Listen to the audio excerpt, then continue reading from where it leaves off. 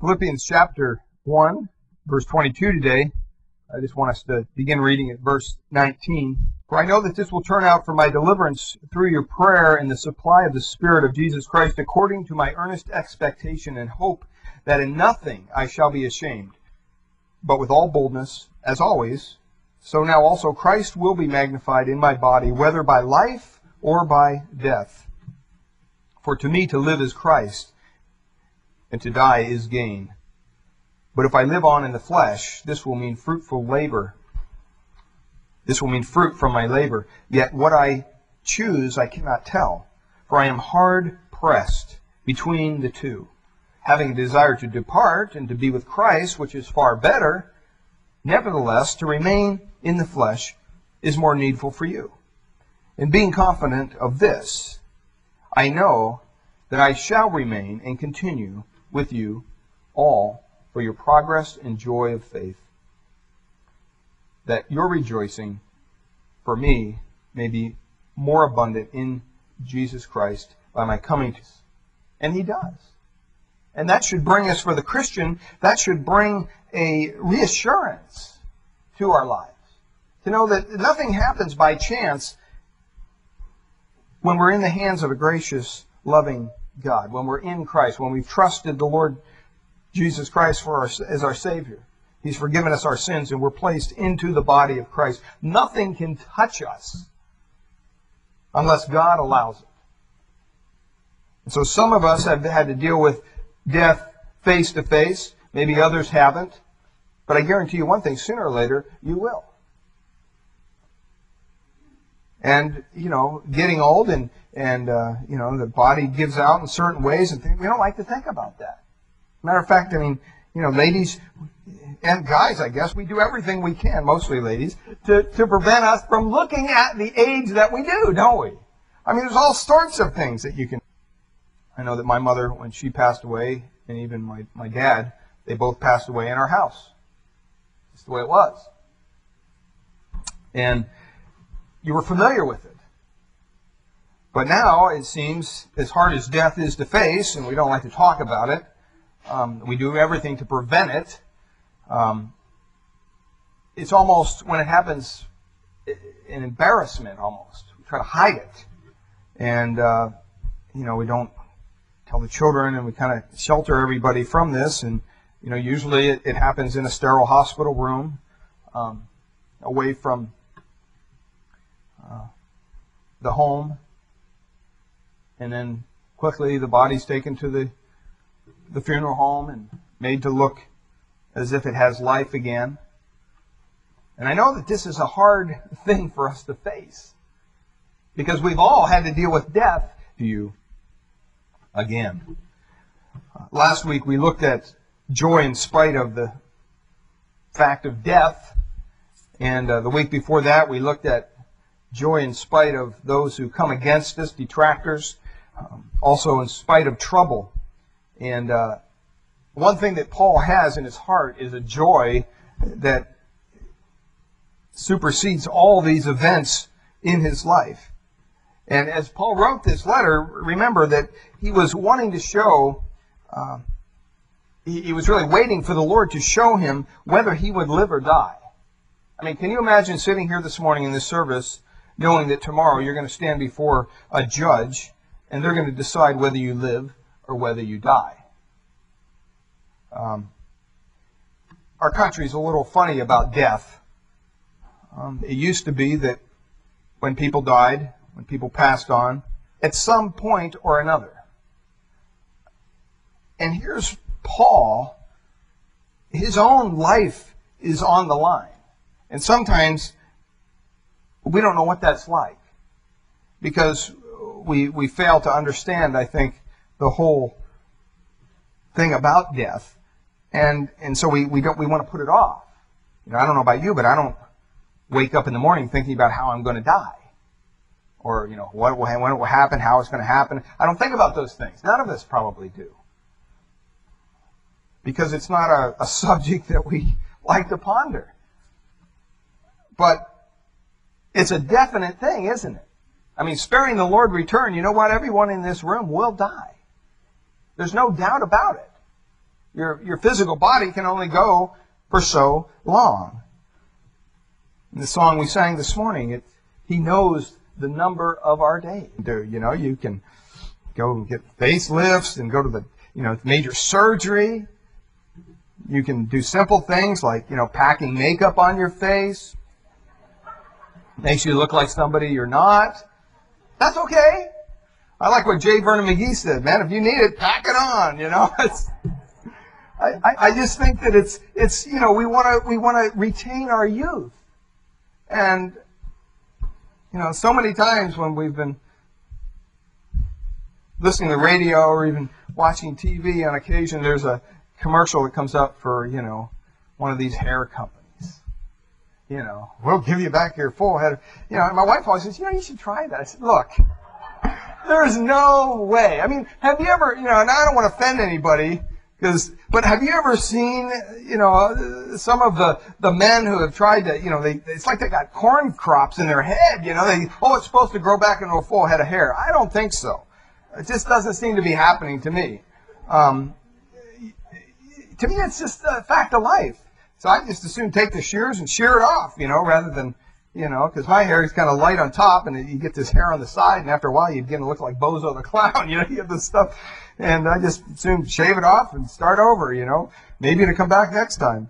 Matter of fact, every time I shave my head, my wife looks and goes, well, it looks like it's going to grow back full this time. That's hopeful thinking, dear. It's not going to happen. Yeah, it's just not going to happen. When I first came to this church 7 or 8 years ago, whatever, Ken Saragusa and Ron Besser, I kind of joked with them about their shiny heads. And they said, we'll give it a couple years. I said, what's that mean? Just wait. I thought, boy, what are they? Sure enough, here we are. But death and aging is just something that we do not want to look at, and especially when it's something dealing with our faith. When our faith is on the line. If someone were to say, either you deny Christ or we're going to lop your head off. Now, we think that today that's kind of a foreign idea, that doesn't happen. But I'm here to tell you it does. It happens even today, in the day and age we live in.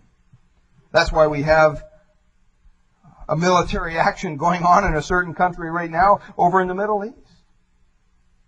Because their idea of religion and justice and all that is just warped. And so rather than allow them to take over the entire region, we're over there basically giving them something to think about.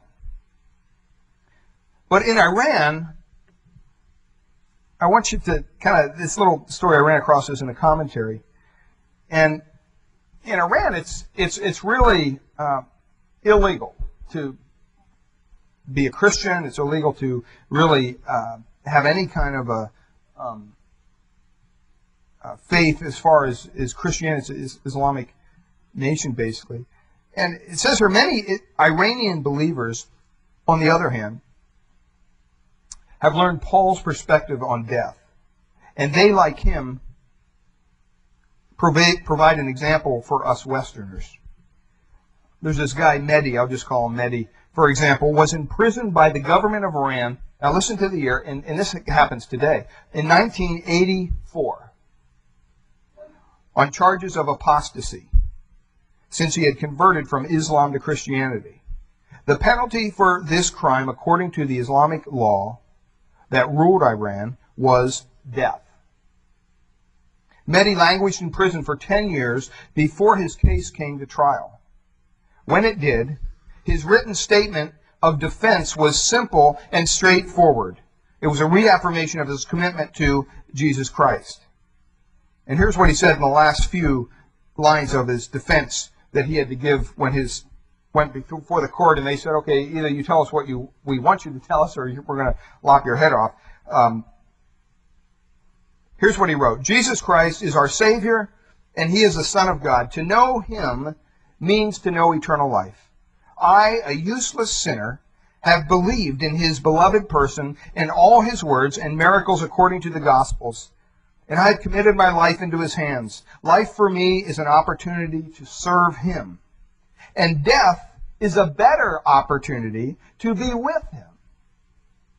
Therefore, I am not only satisfied to be in prison for the honor of his holy name, but am ready to give my life for the sake of Jesus my Lord. And on December 12, 1993, the court convened and he was sentenced to execution. And under intense pressure from the State Department, the United States State Department, the Iranian government arranged his release in 1994, January 1994. 7 months later, as usual was the case, he was found dead under suspicious circumstances in a park in Tehran. That happens every day. We don't know what it means to suffer for our faith. And here is Paul in prison, rejoicing in the Lord, not knowing what his future holds. Now, it's one thing to not know if we're going to die tomorrow physically or whatever in a car wreck. That's one thing. But to know that somebody's got a date of execution set for you, or at least that's their intent. I can't imagine living under that, just that pressure, that anxiety.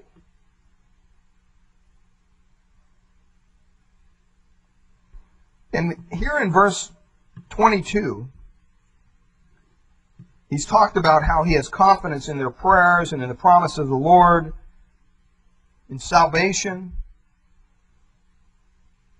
21 is, for to me to live Christ, to die gain. There's no verb there in the original language, so you can kind of see where he's coming from. And in verse 22 he says, but if I live on in the flesh.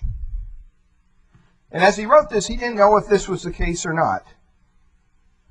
What does that mean, if I live on in the flesh? What is he talking about? Does that mean he's dealing with the struggle of sin? Well, occasionally, usually, that word flesh, that's exactly what it's talking about. If you look over in Romans 8, chapter 5, it contrasts those who live according to the flesh with those who live according to the Spirit. And you can see there that it parallels the two and kind of writes out for us what those two look like. It says, for those who live according to the flesh set their minds on things of the flesh, but those who live according to the Spirit, the things of the Spirit. And that whole section kind of compares those two. Is that what he's talking about here? Is that what he's talking about? The sinful flesh that we deal with on an everyday basis? Well, this word can also refer to the physical world in which we live in. In other words, being here physically this morning, you're here in the what? Flesh. You know, you're not a figment of my imagination, I hope. You're really there. I could run out and touch you and say, hey, wake up, you know. But, you know, it's important that you're here in the flesh. And I want us to look at a couple of verses because just to kind of support that idea. Because a lot of people make an immediate assumption that whenever you talk about the flesh, you're talking about sin and the flesh. Well, that's not the case. In 2 Corinthians chapter 10, verse 3, and I've written them down there, so if you can't turn that fast, that's fine. You can look them up later. 2 Corinthians chapter 10, verse 3, it says, though we walk in the flesh, we do not war according to the flesh, for the weapons of our warfare are not of the flesh. And what he's talking about, he's not talking about walking around in sin, but he's talking about living in this physical world. Living here, being here in the flesh. And although we exist in the physical realm, Paul says, we don't fight spiritual battles with physical weapons. The last time you were tempted to sin, you know, you didn't get out your big butcher knife and say, okay, come on, I'm going to bring it on, devil. That wouldn't make any sense. Why? Because it's a spiritual battle. And it has to be fought with spiritual warfare, not physical warfare. We all know the verse in Galatians chapter 2, verse 20. Paul says, I have been crucified with Christ. It's no longer I who live, but Christ who lives in me. And the life I live in the flesh, I live by faith in the Son of God. Now, Paul wasn't saying there that the life I live now in the flesh, he wasn't saying I live in sin. He was saying physically, I'm here. I'm living it, fleshing it out every day. And I live it by faith in the Son of God. 1 Peter 4:2 says, live the rest of the time in the flesh, no longer for the lust of men, but for the will of God.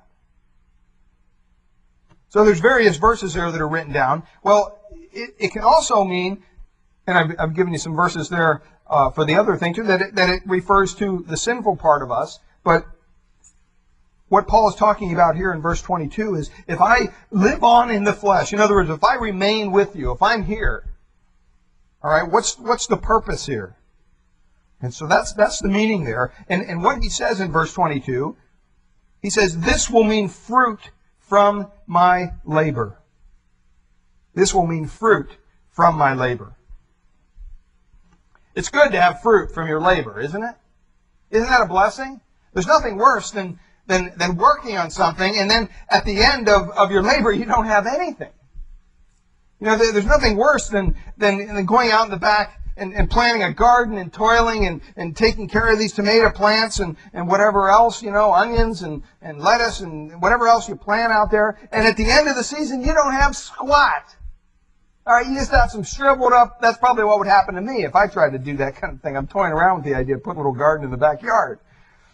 But it's like everything I touch dies, it seems. So I come over and look at my backyard, it's just all dirt. I rototilled everything under. I figure that way, you know, as soon as a weed crops up, I just go out and touch it and it dies, you know. Not really. It works just the opposite with weeds, but I have a green thumb when it comes to those. But, you know, there's nothing more frustrating in life than working hard, toiling at something, and not going anywhere with it. It just doesn't work. And what Paul is saying here is that, you know what? Spiritual work is hard work. Being a believer in the day and age we live in is difficult. It's not easy. If it's easy for you, you must be doing something wrong. Because it's not easy. And what he's saying here is this will mean fruitful labor for me. There's a promise there of fruitful labor if he stays on. If he stays on in the physical world. And that makes sense. If you're working at a job and you're working hard at the task and, you know, you're seeing fruit from your labor and, you know, everybody's happy in the company and the boss doesn't like you so he fires you, well, it's going to be very hard for you to have any fruitful labor at that job any longer because you're no longer physically there. And what Paul is saying is, hey, if I'm going to stay here, this is going to mean fruitful labor. It's going to be fruit from my labor. It's kind of a expected thing is what he's saying. And he considered being alive as a Christian, it's just a given that you're going to have some kind of fruit in your life. There's going to be something there. And I think that that's the whole idea when back in verse 21, when he says, for to me to live is Christ. Everything Paul was about, everything he talked about, everything that he was focused on had to deal with Jesus Christ. And I think that, you know, the fruitful labor here that he's talking about is the work of the Lord. He's not talking about full-time ministry. He's not talking about, you know, those who were, quote, in ministry, whatever. We should all be in ministry. I hate that when people say that. You know, oh, are you in ministry? What do you mean by that? Usually what they mean, are you getting a check from the church to do what you do? That's what they mean. But they say, oh, are you in ministry? You know, are you in professional ministry? I didn't know there was such a thing, but, you know, at least that's not on the pages of Scripture. We should all be involved in ministry. We should all have a passion to live for Christ each and every day. If we don't have that, there's something wrong. If there's not some fruit in our life that says, man, you know what? I just can't wait to serve my Lord and Savior. I can't wait to do something for the Lord. I want to say something here. A lot of times people think that, you know, doing something for the Lord, well, that means you have to do something for the local church. And I say, for the most part, a lot of times that's true. But not always. There are ministries that you can have outside this church. God can use you on your job. God can use you, you know, as you're riding a train to work. Those are all ministry areas that you know, we can't connect to here, but you can because that's where God leads you. And so don't ever think that, well, if I'm going to serve the Lord, I have to do it within the confines of these four walls. You know, I have to sign up for a ministry team or serve in the nursery or whatever, then I'm serving the Lord. You know, I mean, we encourage that, don't get me wrong. You know, that should just be a given. But what do you do outside these four walls? And see, when the word of truth, the gospel, I think, is faithfully proclaimed, it always bears fruit. It always bears some sort of fruit. Turn over to Colossians chapter 1. Colossians chapter 1. Look at verses 5 and 6. You guys warm? Yeah, I'm warm too. Okay. Colossians chapter 1, verses 5 and 6. He says here, because of the hope which is laid up for you in heaven, of which you heard before in the word of truth of the gospel, which has come to you, as it also has in all the world, and is what? Bringing forth fruit, as it is also among you, since the day you heard and knew the grace of God in truth. What's Paul saying? Paul's saying, you know what? As a believer, you should look at your life and see some little sprout. You should see something in your life. If you don't see any fruit, you know what? There's no life. It's dead.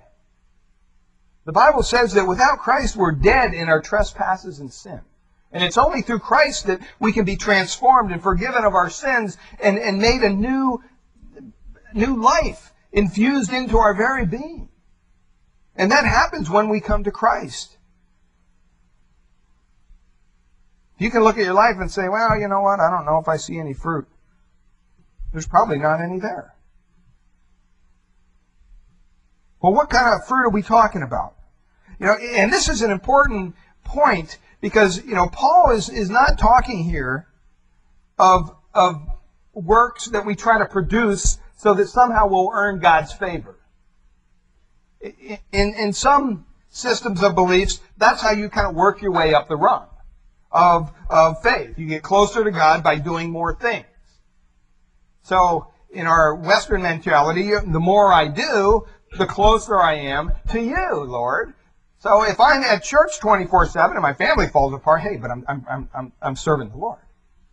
I mean, you would not believe the amount of households within people who are in full-time ministry, as far as professionally and you know, like I said before, getting a check from the church to do what they do, and that's what they do, that's all they do. A lot of times, they have things so far out of whack that their whole family's falling apart, their marriage is falling apart, but their ministry is thriving. And then everything caves in and everybody sits back and goes, boy, what happened with that?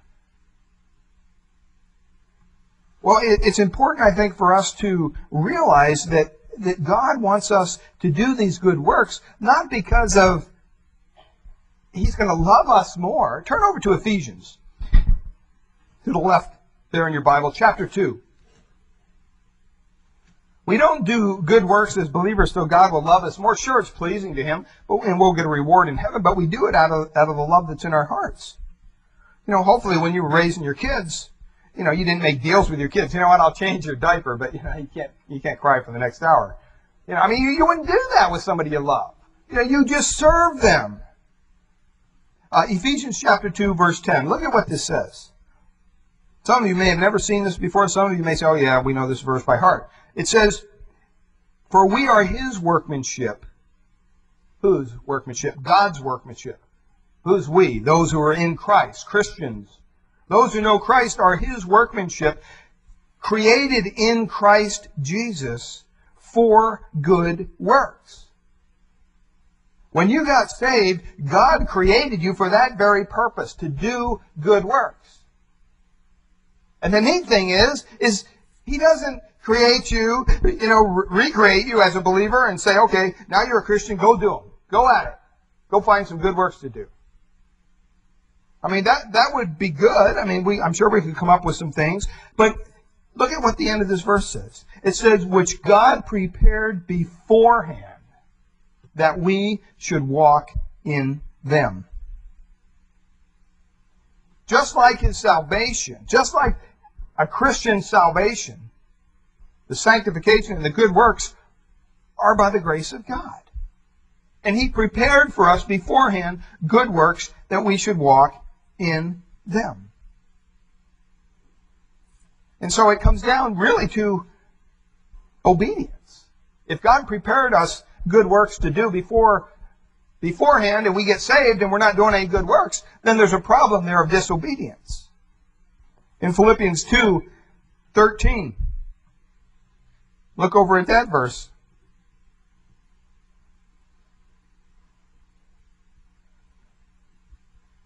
It says, "For it is God who works in you, both to will and to do for His good pleasure." See, that's an important verse because it's, as Christians, we don't sit down and say, okay, the pastor said we have to do good work, so let's see, I'll help, an elderly woman across the street. I'll go get groceries for this person. I'll give $1 to the beggar down there in front of Safeway and check. Now I did my good works for the week. That's not what we're talking about. These are good works that we do because we want to be pleasing to God. And it's because God is working in us.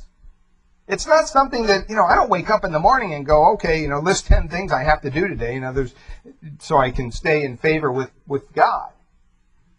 I know that I'm in Christ and there's no condemnation, period, for those who are in Christ.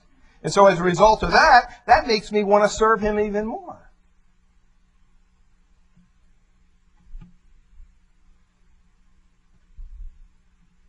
Well, what is this fruit that he's talking about?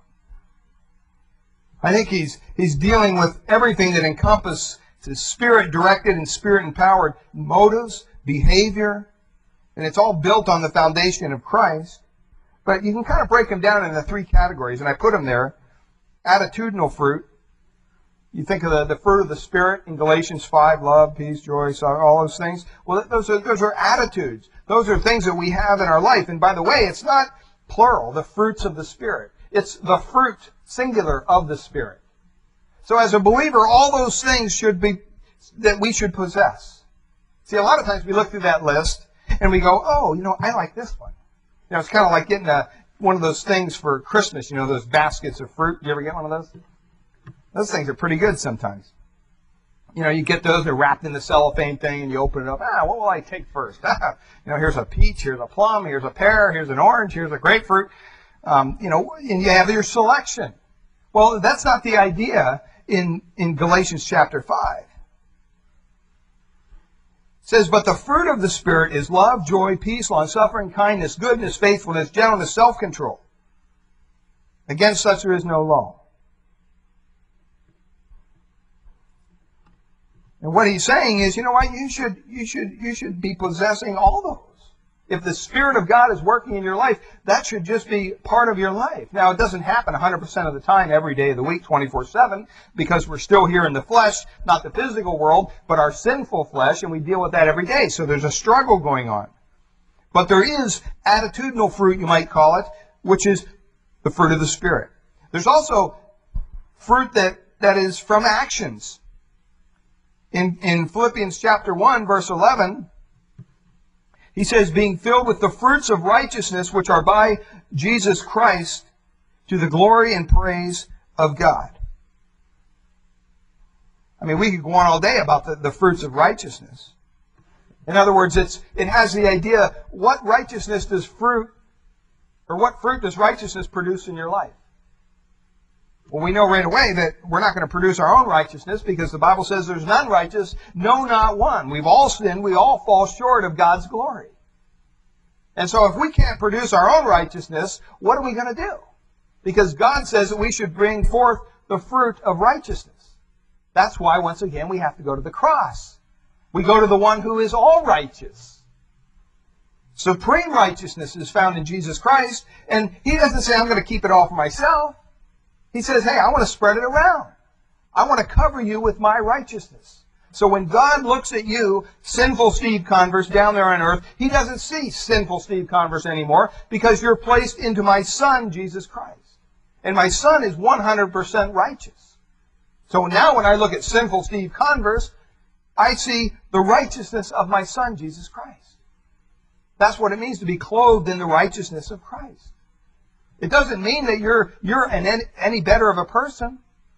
Have you ever been to Disneyland, or I don't know where else they have them, but you go to an amusement park and you see these characters dressed up? You know, and it's funny. I love to sit there and watch sometimes how kids interact. Some kids go up and shake their hands and, you know, are just real lovely. Some are real shy and get freaked out and scared and run away and everything. And, you know, but they're putting on something that's not them. I mean, you know, as a matter of fact, one time, I think we were I think it was Disneyland. Took some kids down there on a youth group thing, and it wasn't our group, thank heaven, but one of them actually assaulted one of these guys. I mean, went up and, you know, they tore the thing off his head, and, you know, there he was. I don't know which one it was, but one of the characters, you know, and the police came and, you know, kicked the people out of the park and actually arrested him. But, you know, it was a weird thing. You know, you see this animated thing, all of a sudden you see a human head sticking out of Scooby-Doo or whatever it was, I can't remember, you know, and it was just odd. And see, when we look at that character, you know, it puts on they're clothed in something that makes them look like something they're really not. It's just a human being, but it looks like Mickey Mouse or it looks like Donald Duck. Well, the difference is as we're placed in Christ, we're still sinful. The difference is our sins are forgiven. And we have the righteousness of Christ placed over us. And as far as God is concerned, we're clean.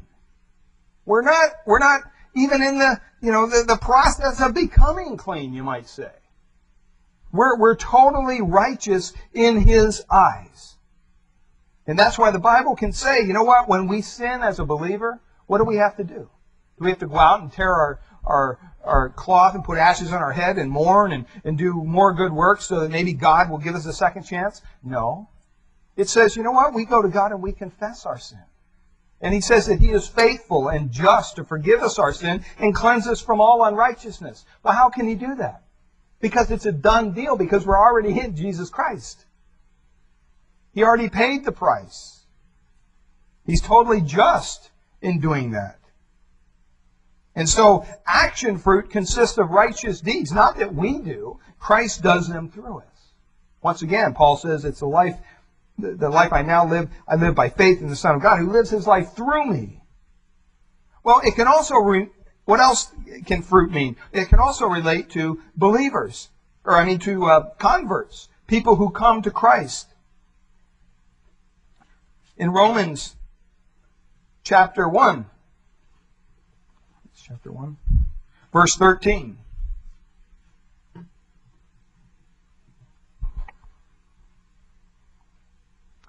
He says there in verse 13, "Now I do not want you to be unaware, brethren, but I often planned to come to you, but was hindered until now." Now look at what he says. "That I might have some fruit among you also, just as among other Gentiles." Oh, I see. What Paul's saying is, he doesn't want them to be unaware, and he planned to come to you, but he was hindered, and so when he comes, he wants us to give him an apple. That's not what he's talking about. Okay, he's talking about fruit. He's talking about seeing people come to Christ, just as well as they saw among the Gentiles, because he goes on in verse 14, he says, "I am a debtor both to Greeks and to barbarians, both to wise and unwise. So as much as in me, I am ready to preach the gospel to you who are in Rome also. For I am not ashamed of the gospel of Christ, for it is the power of God to salvation for everyone who believes, to the Jew first and also to the Greek. For it is the righteousness of God. In it, the righteousness of God is revealed from faith to faith. It is written, the just shall live by faith." And so, when we talk about fruit, spiritual fruit, we can talk about having a certain attitude, possessing the fruit of the Spirit. We can also talk about righteous deeds that are created in our life by God that we walk in, that He prepared beforehand even for us to do. And we can also even include converts, when we're used by God to bring someone else to the saving knowledge of Jesus Christ. And let me tell you, God does want to use you. I mean, that's, if you stop and you think about it, I think that's probably the main reason why He left you here. Is so that we can go around and spread the good news of the gospel and be instrumental in allowing other people to come to Christ through us. Sharing the gospel of Christ, telling your testimony. Whatever it is that God leads you to do. However it is God leads you to do it, that's what we need to be doing. In the church, we call that evangelism. Just to mention that word, everybody, Sometimes that's not a fun thing to do. Other people, man, they can't wait. That's all they want to do. You know, it depends how God gifts you. But it's important to understand that every one of us was left here for a purpose. And it wasn't just to sit back in our armchair of grace and, you know, just live out life. It was to serve God. And one of the ways to serve God is to not be ashamed of the gospel, but to share it through your walk so people can look at you and say, wow, there's something different about that individual. I wonder what it is. And also through your talk, to share the word of Christ, to share the gospel with those. See, the thing that helped me out with the whole evangelism deal is it's not the power of my words. Have you ever heard someone say, oh, there's power in that person's words? No, there's not. You know, there's certain people, you know, that, I can't remember the guy's name. He's a positive speaker kind of a guy. Tony Robbins, yeah, that guy, you know. Looks like a wholesome American guy. He gets up there and he speaks, and you're just like, oh. You know, people say, oh, there's power, and there's, you know what? When you really boil it down, his words are kind of empty. Because basically, it's how you believe in yourself, all this stuff. And then people get on that wave, and they want to ride that wave. Well, eventually, the wave crashes. All right? And so it's important to understand that the message that we share with people is not our own words. It's the message of the gospel. And the message of the gospel, God says it, not me, will produce fruit. When you go out and you faithfully share the gospel with those around you, when you faithfully share your testimony, when you tell them what an impact Christ has made on your heart and on your life, people want to know that stuff. We think that, you know, we live in an area that's so dark and dreary that nobody ever wants to talk about spiritual things. That's really not true. People are hungry. People are dying to hear its truth. We live in such a compromised area. When you actually are bold and say something that's just matter of fact, it catches people off guard. I talked to somebody the other day at the coffee shop down there. We got on the topic of evolution. And he was talking about, you know, he wasn't really the topic of evolution. He just made a comment, you know, yeah, you know, millions of years, you know, something about, you know, when those bones they found that they thought was a mammoth or whatever down in Santa Clara. He's talking about that. Well, that probably happened millions and millions and millions of years ago. I said, yeah, well, fat chance. And he goes, what? I go, fat chance. He goes, what do you mean? I go, I don't know. I think scientists, for the most part, when you begin to look at it and they begin to look at this whole evolution thing and millions and billions of years old, as some of them would have you to believe, are coming to conclude that the Earth is probably pretty young. What do you mean? Well, there's certain individuals that say the Earth isn't probably any older than 10,000 years. What? And he was just blown away by this. I said, yeah, there's reputable scientists that believe when you start looking at tree rings, you look at falling stars, you look at all this stuff, that it really concludes for a young Earth theory. It doesn't conclude in having billions, because what about the Grand Canyon? You know, you go see there, and it had to take that long for that water to trickle down and go through all those. I said, you know what? Do you know what a major flood would do? Have you ever been in a major flood? Oh, yeah. What happens after a major flood? Well, there's things eroded. Right. Does it take years? No. It takes seconds. Look at the tsunami. I mean, it wiped out the whole thing. I mean, and that's just one wave. Can you think if all of a sudden the entire Earth was a tumult of waves? I didn't think about that. But isn't that a story in the Bible? I said, sure, it's a story in the Bible, but I think it's one that's true. And you begin to share some facts that, you know, they find certain stuff in strata down here that's supposed to be billions and billions of years old that should be way up here. Then you have stuff up here that's way, and it's all mixed up. They don't tell you all that stuff.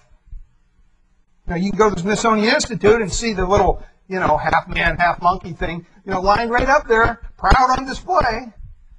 They don't tell you. You know, when you look at those things, those skeletal remains, you ever notice the skeletons are different colors, different shades? Well, usually the one that has the most coloring in it, like one to be dark and one to be light, is made up. And the only actual bone may be this little bone down here in the toe, and they make a whole skeletal remains out of one little bone. Matter of fact, they made one out of a pig's tooth. They said, oh, this was a human being, half man, half monkey, and, you know, walk this way, and it's all a lie. And yet, boy, we just eat it up. Oh, wow. And it's about time we begin to step out and share some of these facts and begin to defend the faith that we believe in. And don't just, become a bunch of, excuse the word, but dummies to what the world is dishing out. Because it's a lie. And this is the truth. And the problem is either this is the truth or it's not. And if evolution's true, this is not. So let's go home. See, I choose to believe that, it's a lot easier for me to believe that an almighty God could create in 6 days what we see around us, versus you look at the intricacies and everything that the human body is made of and say, this came from a piece of sludge that washed up on a beach somewhere? Does not make any sense. And so we need to stop and we need to say, hey, what are we really about here? Are we being bold? Because as we're bold with the gospel message, people will latch onto it. They'll begin to hear it. They'll begin to understand it. And it's all, obviously, under God's Spirit. He draws them. But back to Philippians, he says that it's labor. It's hard work. It's difficult. It's not easy. That word there, he uses it often in his ministry. He used it to describe Epaphroditus' work in Philippians 2:30. He says he came close to death for the work of Christ. In other words, he was working so hard for Christ that he almost died. Romans 1:13 says, I have planned to come to you that I might have some fruit among you. We already read that. 1 Corinthians 16:15 talks about the house of Stephanas, and they were the first fruits of Acacia. Once again, these can be converts, is what he's talking about. But to do that, it takes hard work. So spiritual fruit can include people, deeds, words, whatever's of eternal value. But that fruit comes from hard work. It doesn't come from, just wishing one day maybe you would have the guts to go out and share your faith with somebody. It's not going to happen that way. You got to say, you know what, this is the day. I'm going to go down to the park here and wander around till I find somebody. And I'm going to attempt, God, by faith in you, to share my testimony with them.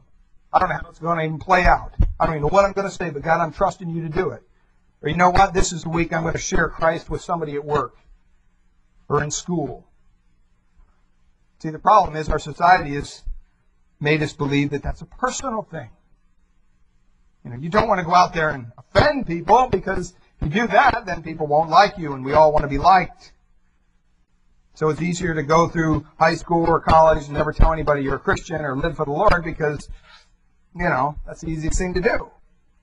What we need to do is stand up for those believers who are in other countries who are giving their life for the cause of Christ. And say, it's about time that maybe we went under some persecution here for our faith. So it's hard work, but it takes a strong desire to do it, and that's what Paul had, obviously. He had a desire to serve the Lord in a way that puts all of us to shame. And so he says there that, if I'm going to live on here, it's going to be fruitful labor, fruit from my labor. And then he basically says there he has to make a choice. Look at verse 22, the end of verse 22, 23. He says, yet what I choose I cannot tell.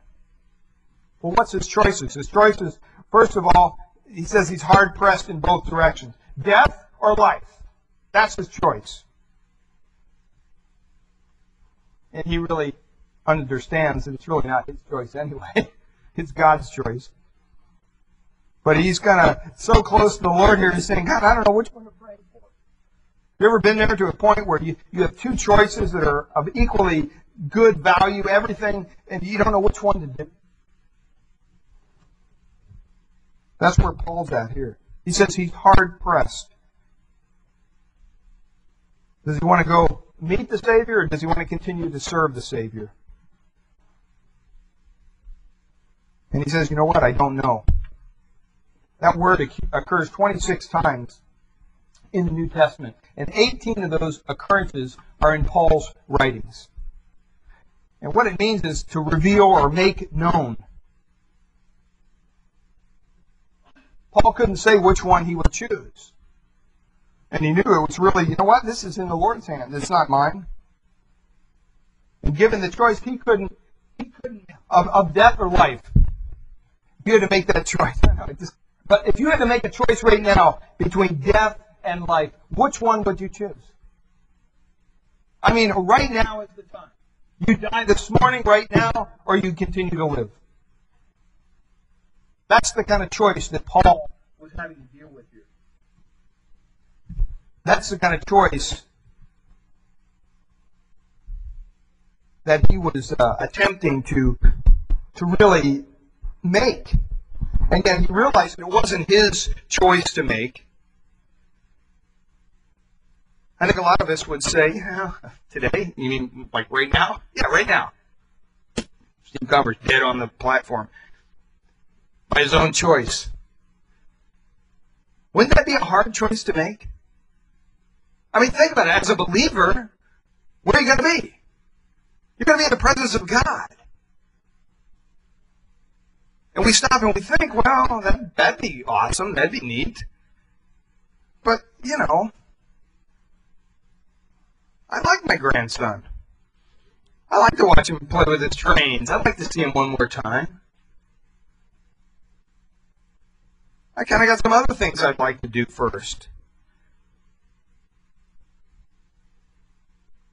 Some of you may say, we didn't go on summer vacation yet. Maybe after vacation. Then all these things pop in. And you know what? That wasn't even on Paul's radar map.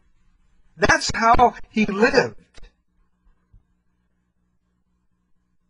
And his attitude was, you know what? I'll be thrilled to go with Christ in glory or to stay here. I can't choose. God, it's up to you. Totally up to you. And that word hard-pressed means really to hold together. It speaks of being hemmed in on all sides. Kind of pictures a traveler walking down a narrow path. And there's a steep cliff on one side and just a wall of granite on the other, and you can't turn left or right. The only way you can go is straight ahead. And Paul felt pressure from both sides, as all of us do probably sometimes. He didn't know which way God would lead, but he says that he had a desire to depart and be with Christ, and yet also to remain on in the flesh. There were two equally strong, equally good choices in his mind.